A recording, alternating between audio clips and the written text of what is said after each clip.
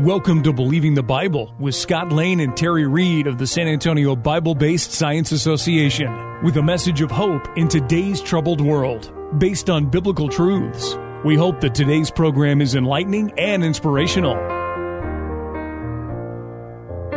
Grandpa, guess what? My teacher said that George Washington and Thomas Jefferson ought to be removed from Mount Rushmore. Is that a fact? Did your teacher say why? She said it's because they were slave owners, and we should get rid of anyone who had anything to do with slavery. That would affect a whole bunch of our founding fathers now, wouldn't it? While it's true that both Washington and Jefferson owned slaves, as they were raised in a slave-owning culture, it's also true that both of them recognized that slavery was wrong. Washington wrote, "Nothing but the rooting out of slavery can perpetuate the existence of our Union."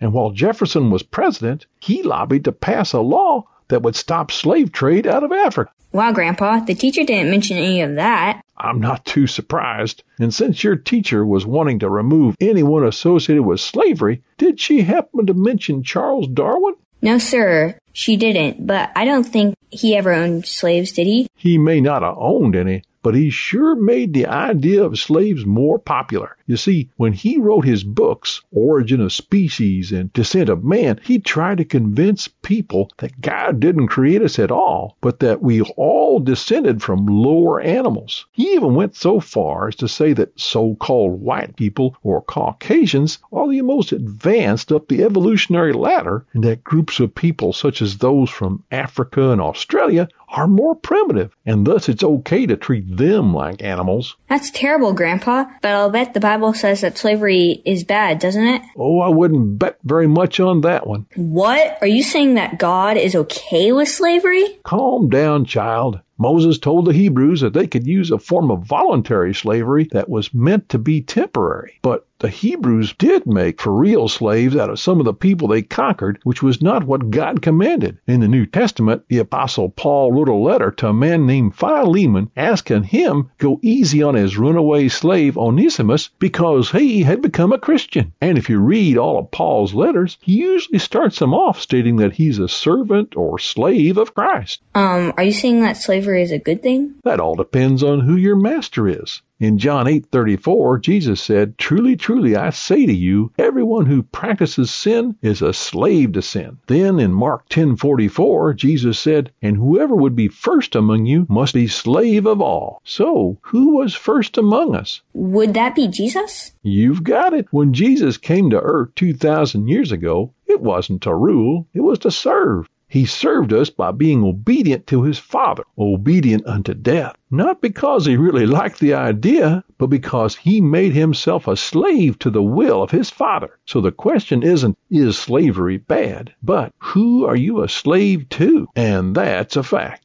Welcome to Believing the Bible. This is Scott Lane with Terry Reed, Dr. Carl Williams, and our producer Ed Salzadell, all directors at the San Antonio Bible-Based Science Association. We are here to reassure you can believe the Bible from the very first verse. Interesting skit. It actually could take 2 tracks of discussion from there. One of which was the discussion of Darwin and what he really set in motion with his theory. Most people have not heard the complete title of his first book, On the Origin of Species, By Means of Natural Selection or the Preservation of Favored Races in the Struggle for Life. That favored races stuff, he was a believer in that there were more developed humans and less developed humans. That blacks were inferior, the Caucasians were superior, and sadly the Nazis took up this and Karl Marx took this concept and moved with it. But there's also the track of what you were talking about at the end, Carl, in that we are all slaves to something. The Bible tells us this and psychology tells us this. For some people, they're slaves to money.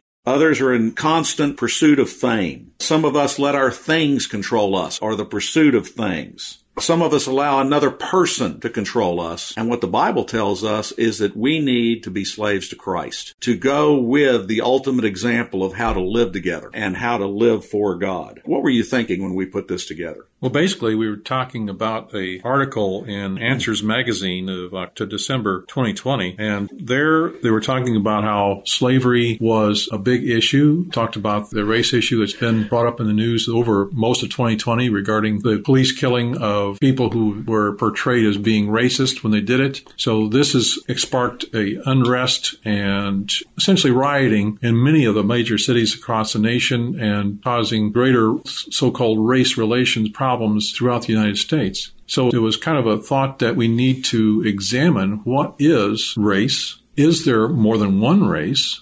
And if so, how should we deal with each other? So the main idea is to show that, number one, there's only one human race. There's no subset. There's no partitions of different peoples that make up the human race. There's just one race. Obviously, there are different colors, shapes, sizes, and health issues with the different ethnic groups, if you wish to call them that some people refer to as races. And it irritates myself and my wife whenever we fill out a form, usually some governmental form, that asks us to identify ourselves as which race are we? And my wife, whenever she has the opportunity, she writes in human as the answer to that question, which is what we all should agree, because that's what the Bible says. We are all of one blood. We are all descended from Adam and Eve. And so there is only one human race. And until we recognize that, then this so-called Black Lives Matter and other potentially divisive issues will continue to tear this Western society apart. You are listening to Believing the Bible. This is Scott Lane with Terry Reed and Dr. Carl Williams. If you would like to learn more, go to sabsa.org. That is SABBSA.org. Today we're talking about not only the concepts of race, but also we're going to move into the concept of cancel culture. Darwin's theory, the dirty little secret behind it, is that it believed that some people are more evolved than others. The reaction to slavery, to Black Lives Matter, and everything that's going on to that culture is a pushback against that implicit idea. It has spilled over now into a cancel culture movement in which we are trying to rewrite history, redo our entire society, and turn it upside down. Terry, you had a quote about that. Yes, getting back to our founding fathers, in the Gettysburg Address, Abraham Lincoln, who was not one of our founding fathers, but in the Gettysburg Address, Abraham Lincoln reiterated the ideas espoused in the Declaration of Independence, that all men are created equal. Now, where did those ideas come from? In Thoughts Upon the Mode of Education Proper in a Republic in 1786 by Dr. Benjamin Rush, a signer of the Declaration of Independence. Rush recommends the religion of Jesus Christ be taught in our schools. Can you imagine that? One of our founders and the signer of the Declaration of Independence recommending Christianity be taught in our schools. Then he states, the history of the creation of man and of the relation of our species to each other by birth, which is recorded in the Old Testament, is the best refutation that can be given to the divine right of kings and the strongest argument that can be used in favor of the original and natural equality of all mankind. So there you have it, right out of the words of a signer of the Declaration of Independence, that these ideas in the Declaration of Independence, the document that our nation was founded upon, come from the Bible, and he specifically states the Old Testament, and you can tell by the context of what he says, he's talking about the creation account in Genesis. Now, Terry, when you stated what is in the Old Testament, what you're doing is you're pointing to the truth that Western civilization and Western thought for the past 1,700 years has been based upon precepts from the Bible, from the Old Testament, 10 Commandments, and from the Bible itself. But the counterculture movement today, the cancel culture movement that's going on, is trying to turn that over, trying to upset that entire apple cart and saying that the basis of Western civilization has always been racist, that it has always been wrong, and what we used to think was right is now wrong. We're now having debates about abortion, about redefining marriage, about transgenderism, about homosexuality being normal and not wrong. There is a flux going on in this society of what are to be our norms. Carl, when you're seeing this, what do you think? Well, whenever we allow society to make changes to how our moral compass should be driven, then we are taking man's word as supreme instead of God's word. So whenever we get away from God as being the supreme being and the supreme arbiter of all things right and wrong, we are destined to make mistakes. We're destined to fail. And that's what this society is heading for in their efforts to essentially dispense from any kind of righteous accountability to God, they're going to redefine what is right and wrong. And that is the beginning of the end of humankind. It is a great problem. It is a great concern for our society, for our culture, and for the world itself.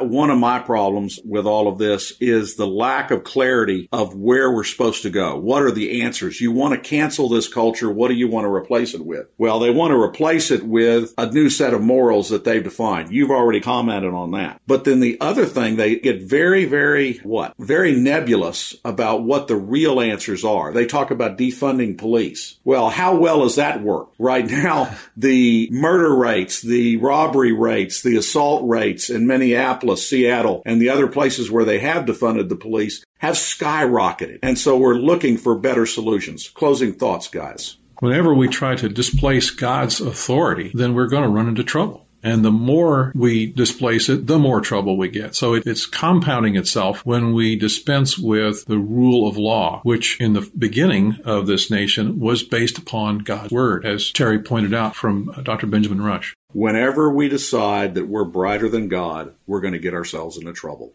Information for creation events in our area are on our website's calendar page. For more information or to schedule a presentation, go to sabsa.org or call 210-599-7240. When you go to our website, you can click on a link to our newsletter. Our website has a link for contact information on which you can order our newsletter to be emailed to you, or you can call us. Also go to whyshouldyoubelieve.com. That is Terry's website containing articles looking at current day issues from a biblical perspective. SABSA meets the second Tuesday of each month at 7 p.m. We are now meeting at Faith Lutheran Church just south of the corner of Jones Maltzberger and Thousand Oaks. There you will find biblical apologetics and creation science teaching found nowhere else in Bexar County, as well as the availability of books and videos on these important subjects. If you missed any part of this show, you can listen to the show anytime by going to the AM 630 KSLR, the Word in South Texas website. Click on KSLR Podcast, scroll down until you find Believing the Bible. Please join us again next Saturday for Believing the Bible. I'm Scott Lane, and for Terry Reed, Dr. Carl Williams, and Ed Salzwedel, thanks for listening, and we hope you found today a reason to believe the Bible.